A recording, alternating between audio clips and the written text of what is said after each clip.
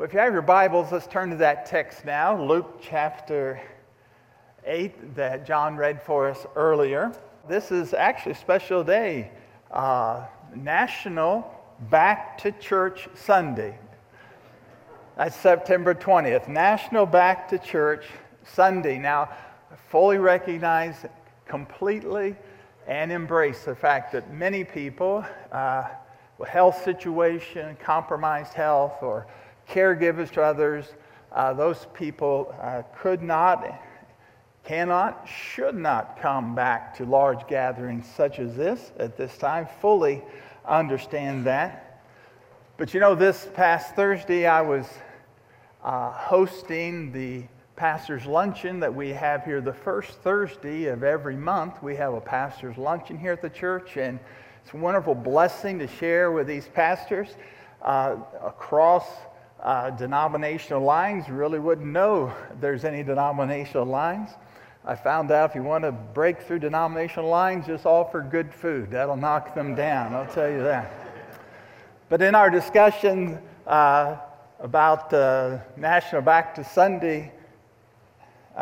Church Sunday, we decided that there are some denominations that need to come to an end.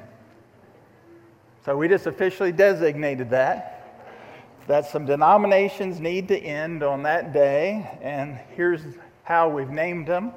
Pajama Presbyterian needs to cease. Mattress Methodist. Lazy Boy Lutheran. And I'm especially concerned myself that we bring an end to Bedspread Baptist, all right? Back to Church Sunday is September the 20th, and again, we do start groups, and we do hope that all who possibly can will come back and rejoin in 2 weeks. It will cause just a little different in our schedule, a little difference. Our groups will be held at 9 o'clock, and then our worship here in the auditorium at 10:30. Okay, so 9 o'clock for groups, 10:30 for worship here in the auditorium, and we also have an overflow worship that's being provided over in the Hub Student Center. So that is 2 weeks from today. We look forward to that. Now, if you have your Bibles, you've opened to Luke chapter 8.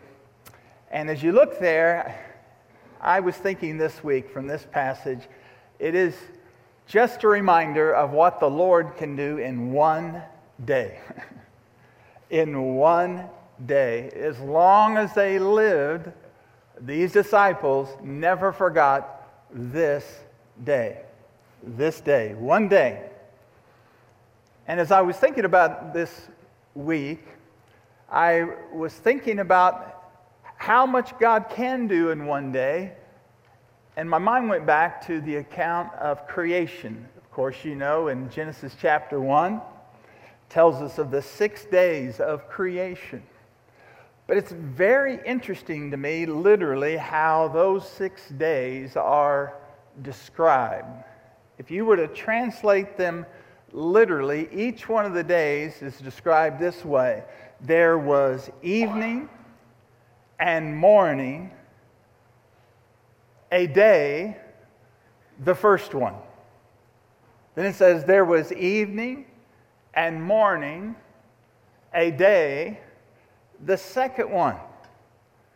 Now, I recognize that it's not necessary to be a Christian to believe in the 6 literal 24 days of 24-hour days of creation.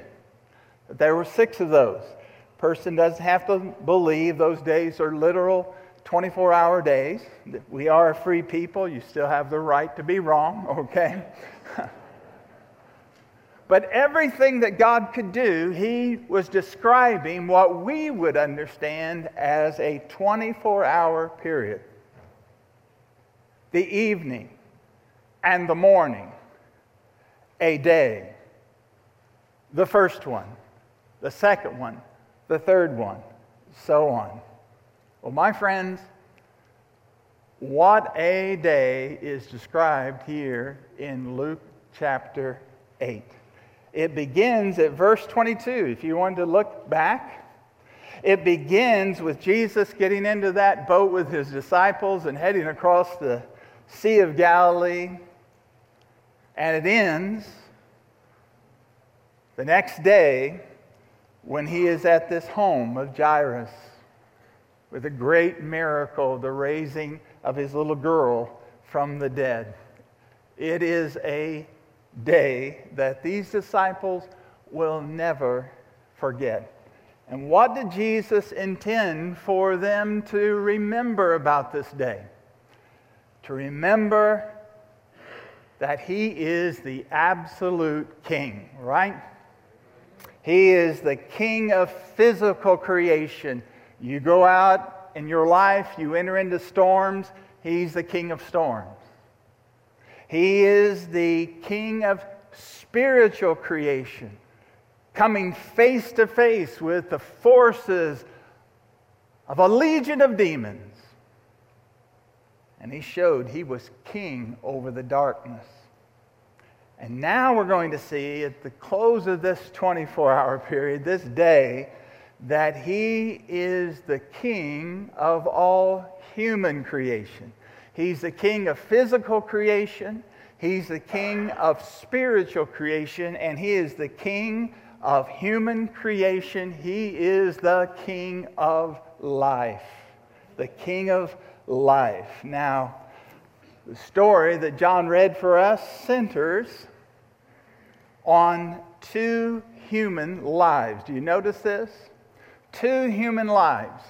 And this is so like Luke in the way he records the history of Jesus' life and ministry, as he took notes from so many people who had been eyewitnesses. He was led by the Spirit very often to take contrasting lives and put them side by side for effect. And that's what he's done here.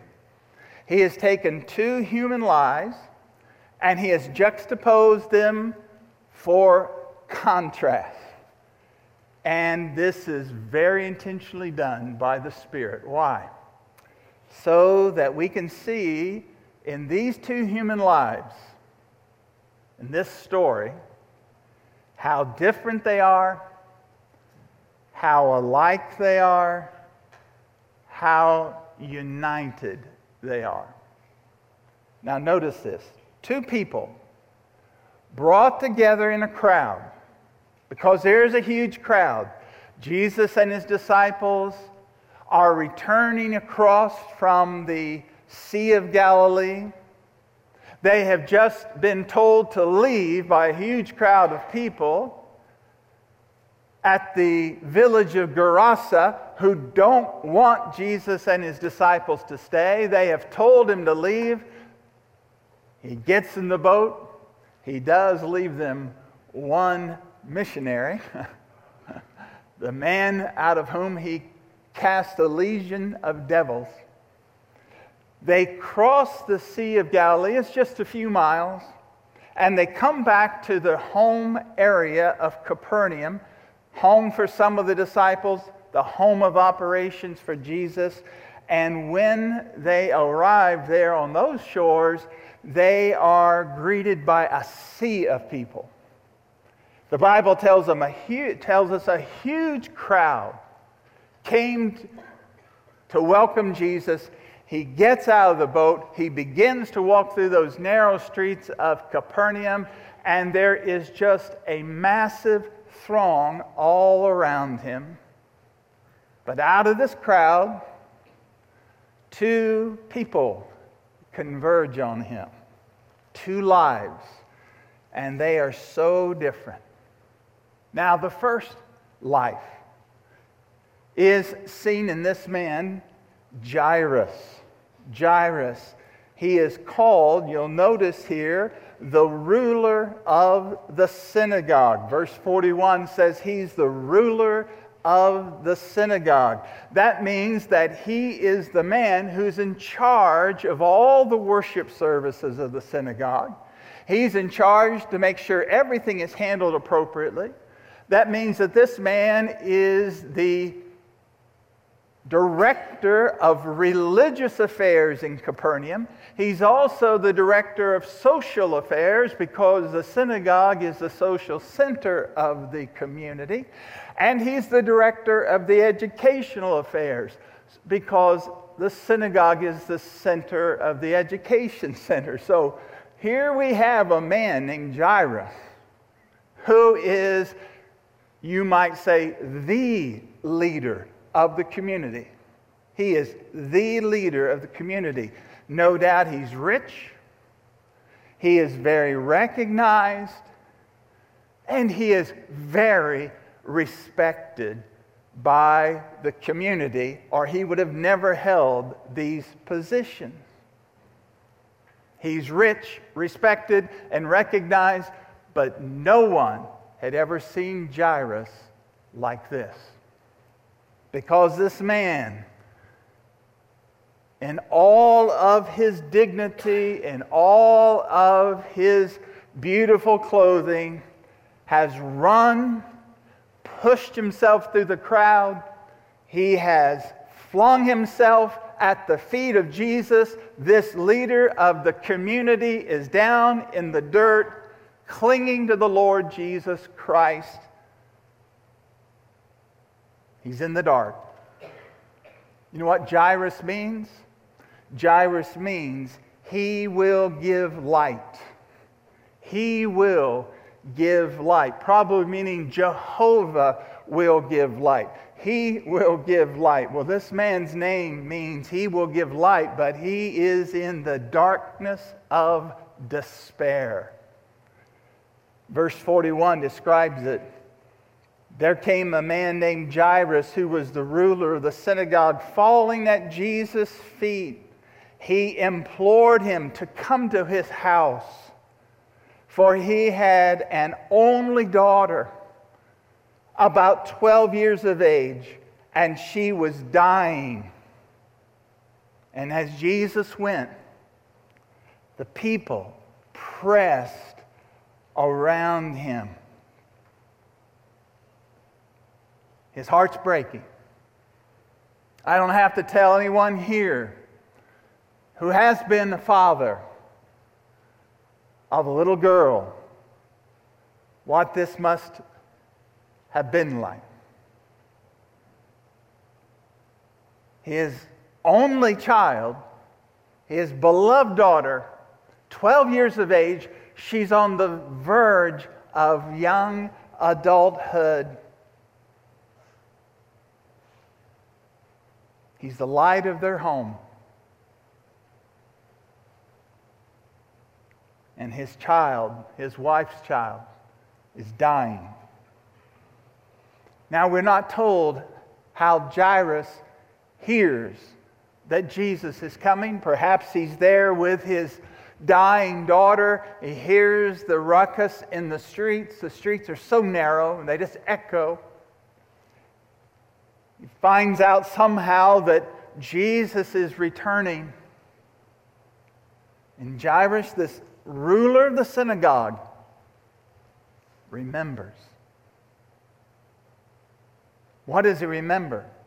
He remembers one day, not many months ago, when he was leading in one of the services of the synagogue, that it was interrupted by a man who was filled with demons, crying out, running through the synagogue, crying out at Jesus, calling him the Holy One.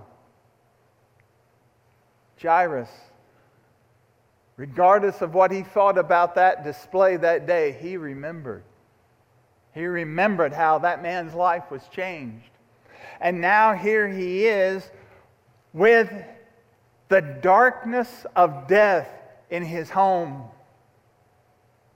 His dear daughter's life slipping away. And he knows that Jesus is his only hope. And he runs out the door. You can imagine how crowded the streets are. He pushes people out of the way. They've never seen this dignified man act like this. He's running. He's pushing, and finally, when he gets to Jesus, he just flings himself at his feet and begs him. And the text says here, is begging and begging him to come quickly because his daughter is dying. And Jesus agrees. And so you can imagine the scene. You have this dignified man, maybe he's holding Jesus' arm, maybe holding on to his robe. He's pushing people out of the way, dragging Jesus through the streets. He's headed home. He's pulling this rabbi up the streets to get home. His daughter's only hope. And then it happens. Jesus stops. He stops. He stands still in the street because at that moment, Jesus felt it. He felt it. Maybe Jairus had hold of his arm, but somebody else had touched him. Verse 43 tells us, and there was a woman, not even given her name, there was a woman who had a discharge of blood for 12 years. And though she had spent all her living on physicians, she could not be healed by anyone. Now, what a contrast. You have a man perhaps taking Jesus, pulling Jesus. He's the dignified, respected, rich leader of the community.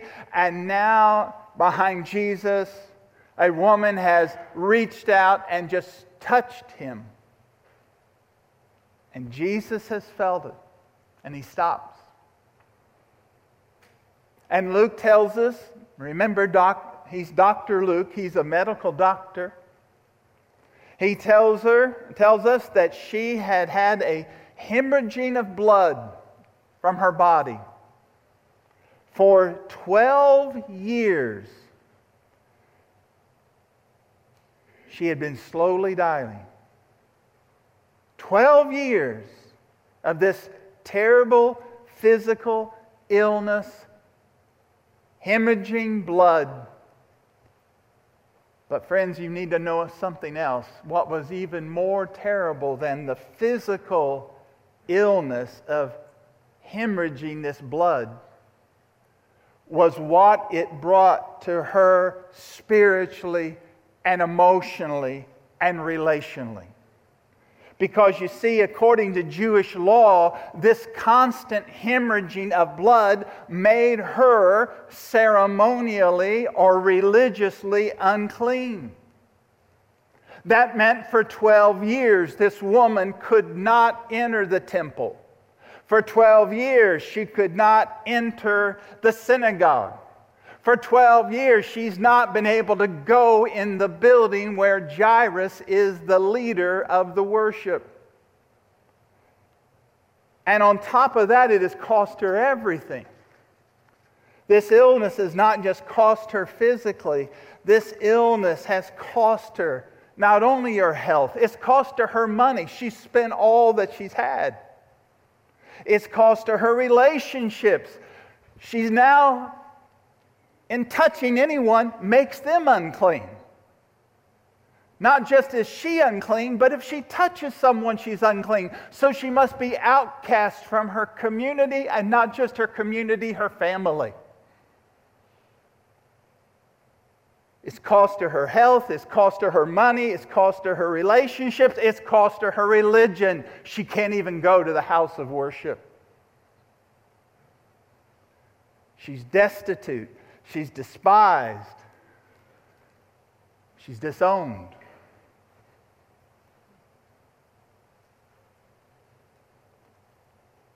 She tried all the cures. And if you just want an idea of what going to the doctor was like back then, here are actually 3 suggested cures for a woman who is suffering a hemorrhaging of blood. This is from the ancient Talmud, commentaries on the ceremonial law. Quote, "Take of the gum of Alexandria the weight of a small silver coin of alum, the same, or of crocus, the same. Let them be bruised together and given in wine to the woman who has the hemorrhage of blood." That's one. Two, if this does not work, take of Persian onions, 3 pints, boil them in wine, and give her drink, and say, "Arise from your hemorrhage." Number 3, if this does not work, set her in a place, make her sit at a crossroads where 2 ways meet, let her hold a cup of wine in her right hand, and let someone come up behind her and frighten her and say, "Arise from your hemorrhage." Oh yeah, that was definitely the practice of medicine. I read you that is actual medicine that was prescribed for this kind of situation. It would be comedic if it were not so tragic. And somehow, some way, she's heard of a mighty healer. And she feels something that she's not felt in a long time. You know what she feels? She feels hope. She feels hope. If only I can get to him. If only somehow, some way I can figure out a way to get to Jesus. If only, and her faith is almost superstitious, but it still has faith in it. If only I can just touch one of the tassels of his garment, I'll be healed. And so these 2 people, so unlike each other, converge on Jesus out of a crowd. So different. A man, rich, recognized, respected. A woman, destitute, despised, and disowned. They're so different.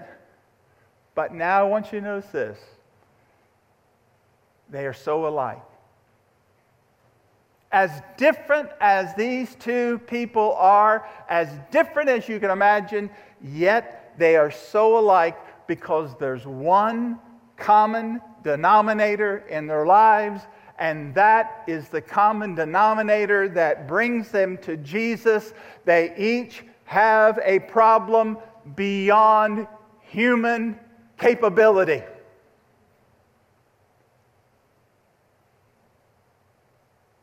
As different as they are in every way, they have a problem beyond human capability.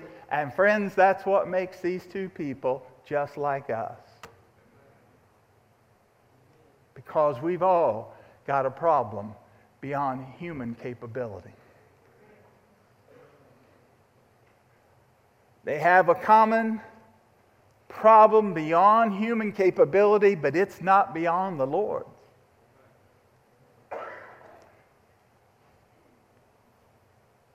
And Jesus is touched by their need. He's touched by the need of Jairus and his dying daughter, and he's touched by this woman and her 12 years of illness. How different the last 12 years have been. For Jairus, 12 years, as he and his wife have seen their child grow up and blossom into a young lady, and 12 years that this woman has seen her life come apart into darkness and slow death. That's what brings them together, 12 years. 12 years of happiness and life and accomplishment and everything going right. How could it be better, honey? And 12 years of unmitigated hell on earth. Completely different, but completely the same. They both need Jesus. And these two people converge on Jesus. They touch Jesus. And it's interesting, Jesus always knows when someone touches him. There can be 1,000,000 hands in the crowd. There can be 1,000,000,000 hands. There can be 15 billion hands on this planet, but the Lord knows every one that touches him. And he felt it. Verse 46, but Jesus said, someone touched me. Someone has touched me. Not just bumped up against me, not just passed up and we've impacted each other. No. Someone has intentionally reached out and touched me. Of course, Peter speaks up just to change feet in his mouth. Lord, look around you, Lord, and you're asking, somebody touch me? Really?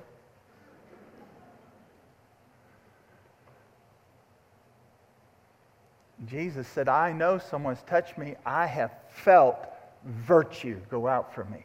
I felt the power to heal go out from me.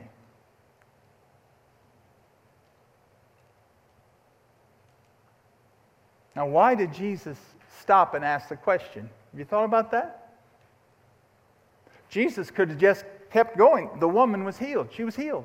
As soon as she touched him, she's healed. She knows she's healed. Why does Jesus stop then? And if he stops, then why does he ask the question, who touched me? Because remember, when Jesus asks a question, it's not because he needs information. Jesus never asks a question for information. Jesus asks questions to give revelation that'll bring transformation. So why did he ask the question? He asked the question for two reasons. Number one, he wanted to draw out this lady's confession. Who touched me? He asked, knowing who touched him, to draw out her confession. Verse 47, and she is so overwhelmed, she confesses, and when the woman saw that she was not hidden, that's what she hoped. I'll just get my hand through there and just touch the tassel. But when she saw that she was not hidden, she came trembling, falling down before him, and declared in the presence of all the people why she had touched him and how she had been immediately healed. This is why Jesus asked the question. He's drawing out her confession of faith. I touched you. It was I hoped I could get to you, and I believed you could heal me. I touched you, and I confess you have healed me. You see, Jesus, even though you get saved in the crowd, he's given you an individual testimony, right?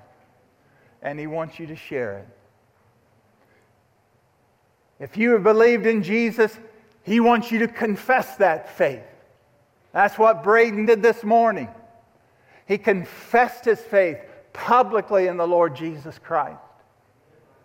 He wants all of us to publicly confess our faith in Jesus Christ and to say, he's changed my life. He asked the question to draw out this lady's confession, and he asked the question, secondly, here's the second reason, to confirm the lady's restoration. This is so beautiful. Don't read over it. How did Jesus speak to this woman? He spoke to her this way. He said in verse 48, "Daughter, your faith has made you well. Go in peace." You mark your Bible? I hope you do. This is the only time Jesus ever referred to a woman as daughter. Now remember, Jesus is only 32 or 33 himself.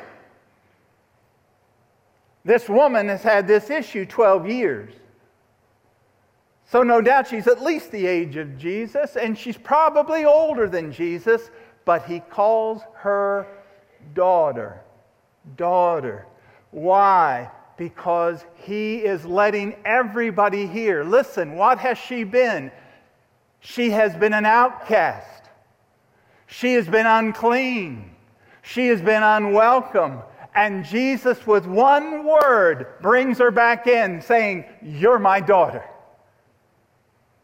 You're my family member. You're in my community. You may be outcast from others, but you're included in mine." He restored her publicly to relationship with the community of faith. In a moment, her life was changed from tragedy, and she became a trophy of grace. Notice the grace here, the grace of adoption. Daughter,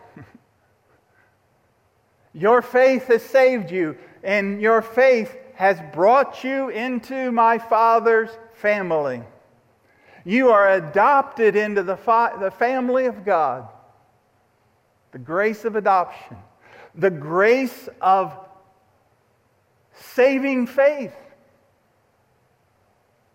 Daughter, your faith has made you well. Now, who was it that made her well? Jesus. But what was it that made the connection between a saving Lord and a suffering sinner? Faith. Faith. By the grace of God, she was given hope that Jesus could do what no one else could do, and no matter how hard, no matter how difficult, no one would keep her from touching Jesus. Faith. And what came out of that adoption and saving faith? Here's the grace that came out, the grace of lasting peace. What did he tell her? You go in what? Peace. Having been justified by faith, Paul says, having been declared righteous by faith, we have peace with God through our Lord Jesus Christ.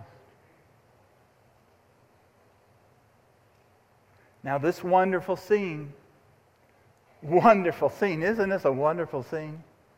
It's interrupted with terrible news. Because just as Jesus is saying, daughter, your faith has saved you. Go in peace. In that moment, a man arrives. And he tells Jairus that his daughter is lost. Verse 49.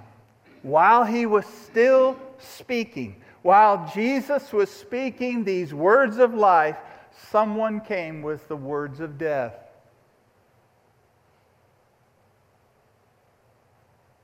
While he was still speaking, someone from the ruler's house came and said, your daughter is dead. Do not trouble the teacher anymore. What did Jesus just call the woman at his feet? Daughter. Your daughter is dead. Daughter, your faith has made you whole. It's interesting that word Jesus uses there in verse 48, as he talks about a woman's faith, her faith has made you well. That word "made you well" is almost always in New Testament used for salvation. Your faith has made you well, not just physically, but spiritually. And then the next word, your daughter is dead. A daughter who's been made alive and a daughter who's just been pronounced dead. Do you see the scene? And it's interesting what the man says.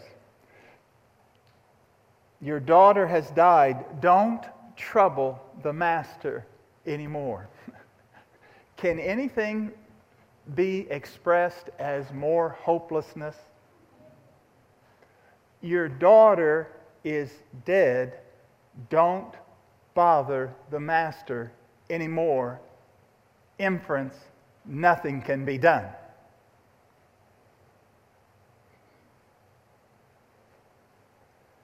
You know what also infers? That Jairus has been pulling Jesus along, pulling him along. And he stopped. But while this whole thing's going on, you can imagine how Jairus feels. He's happy for the lady. He's happy. This is a nice confession. Come on. This is good. I'm so happy for you. God bless you. Come on, Jesus. Come on. So as a woman is confessing her faith, a man's dragging Jesus. Come on. That's the idea here. And someone says, stop bothering the master. Your daughter's died. Now it's truly hopeless. Right? Hopeless for everyone else, but not for Jesus. Jesus specializes in hopeless cases. Verse 50. He speaks not to the man who said it, he speaks to the father, Jairus. Jesus, hearing this, answered him, do not fear. Only believe, and she will be well. What had Jesus just said? Your faith has made you well. Go in peace. Jairus, what I've just said, what faith has done for this woman, this faith will do for you. Only have faith. You see, faith unites us in that common need. In the common need of Jesus, it's faith that unites people who are not alike at all. And church, don't you ever forget that. An individual Christian, don't ever forget that. People as different as can be in every way are united in their need of Jesus, and they are certainly united in the Lord Jesus. In faith. Oh, it's such a touching and powerful scene. Verses 52 through 56, you know this story. Jesus goes on to the house. And it's the first time he only allows Peter, James, and John to go with him. This is the first time he sort of recognizes the inner circle. He takes only 3 in. The professional mourners, and they still have professional mourners to this day. They're outside weeping and wailing, playing. The band is playing the instruments, the shrill notes. Wailing and playing the funeral dirge. And as Jesus goes in, he says, stop weeping. For she's not dead, she's sleeping. Of course, everyone believed that. They laughed at him, knowing that she was dead. This wasn't fainting. This wasn't a coma. She's dead.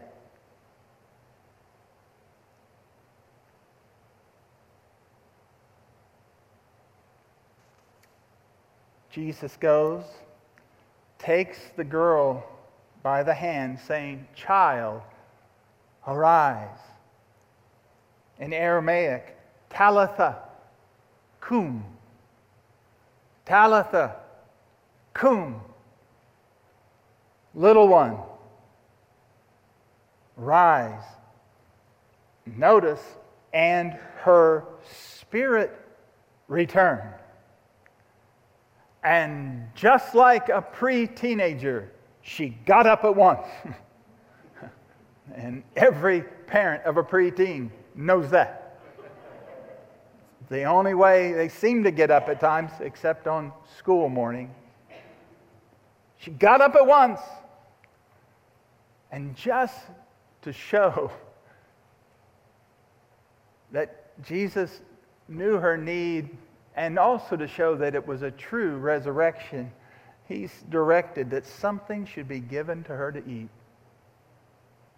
And then He doesn't want this little girl and her family to become an object of just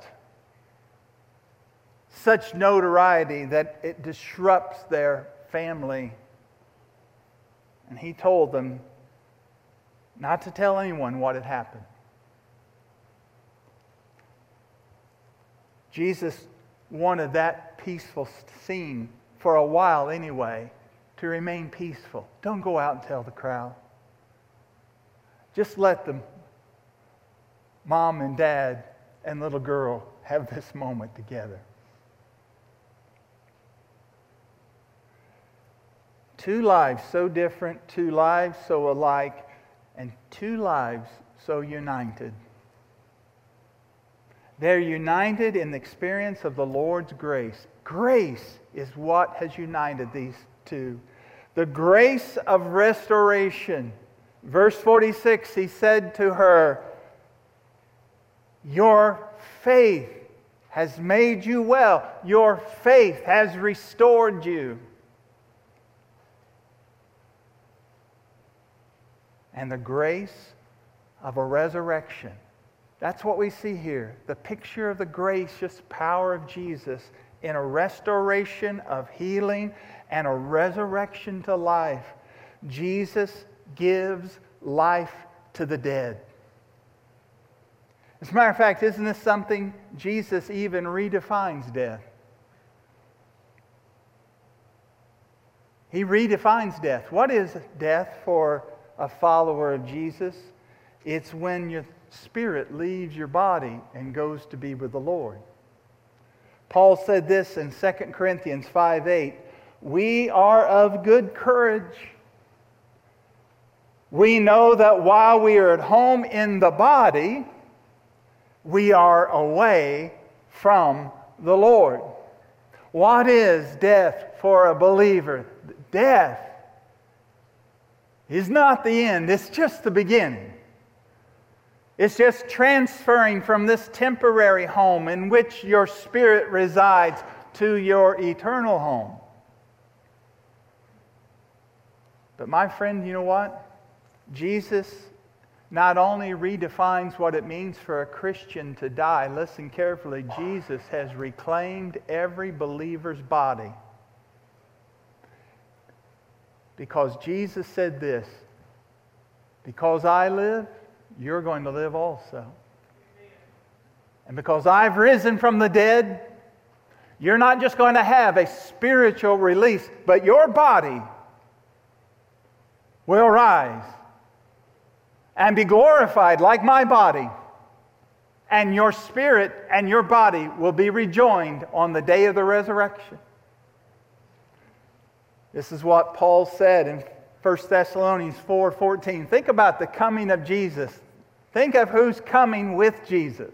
You think we're going to Jesus? Yes, we're going to Jesus if you're a Christian, but there are those who are coming with Jesus. Verse 14, 1 Thessalonians 4, "For if we believe that Jesus died and rose again, even so through Jesus, God will bring with Him those who have" what? "Fallen asleep." What is death for a Christian? Your spirit goes to be with the Lord and your body goes to sleep in the grave. It goes to rest until the Lord Jesus comes. And when He comes, He's bringing the spirits of His people with Him. and their bodies will rise from the dead and restored, body and soul perfected forever to ever be with the Lord. Friend, that's what Jesus has done. He's redefined death. It's just the spirit leaving your body for a while. He's redefined death. Your body will die, but it will live. And you will live forever. Praise God, what a Savior. See, He's the King of life. Listen to me, friends. Our God's not the God of the dead. He's the God of the living. And your loved ones may have left recently in Christ, or they may have been gone now for generations, but they live. Yesterday I found a quiet place on my dad's 109th birthday. And I thanked my God that my father lives. He's my Father's God. And I will praise Him. He's my God. And I will exalt Him. From generation to generation, His people live before Him. Friend, what are you facing? I can't imagine. But will you hear Jesus' voice? Don't be afraid. Only believe. The best is yet to come. Believe. Friend, listen. The storm may be in your heart, but it won't last forever. The storm may be in your family, but it won't go on eternally. The storm may be in our nation and in this world, but you mark it down. The Prince of Peace is coming. And there's coming the day where there'll be no war. No war on the inside, no war on the outside. Perfect peace, because the kingdom of peace will come to the heart of every person, to the life of every person who reaches out by faith and lays hold of Jesus. You bow your head in prayer. Oh, friend, take hold of Jesus just as you are. Just as you are. That's how you have to come. Just as this man came. Everything was going great in his life and the bottom fell out. And only Jesus could help him. This lady's life had been torment for years. Only Jesus could help. And both of them came to Jesus. They came just as they were. They came broken. And Jesus healed them both. Friend, He'll heal you today. Will you come to Him today? Will you come to Christ today? Bring Him what's in your heart. Bring the storm. Bring the pain. Bring whatever it is. Bring the memories. Bring the unforgiveness, the bitterness. Bring the fear. Bring it all to Jesus. Bring it to Him. Jesus feels every touch. He knows every hand reaches out to Him. Our heads are bowed. No one will embarrass you. I wonder if there's just something you just need to give to the Lord right now. You're bringing it to the Lord right now. Would you just lift up your hand as a testimony? I'm bringing this to you right now, Lord Jesus. That's right. Just lift it up. I'm bringing this to you. Lord, you see our hands. You know our hearts. And I just pray that your peace would reign now in lives that come to you. In Jesus' name. And God's people said,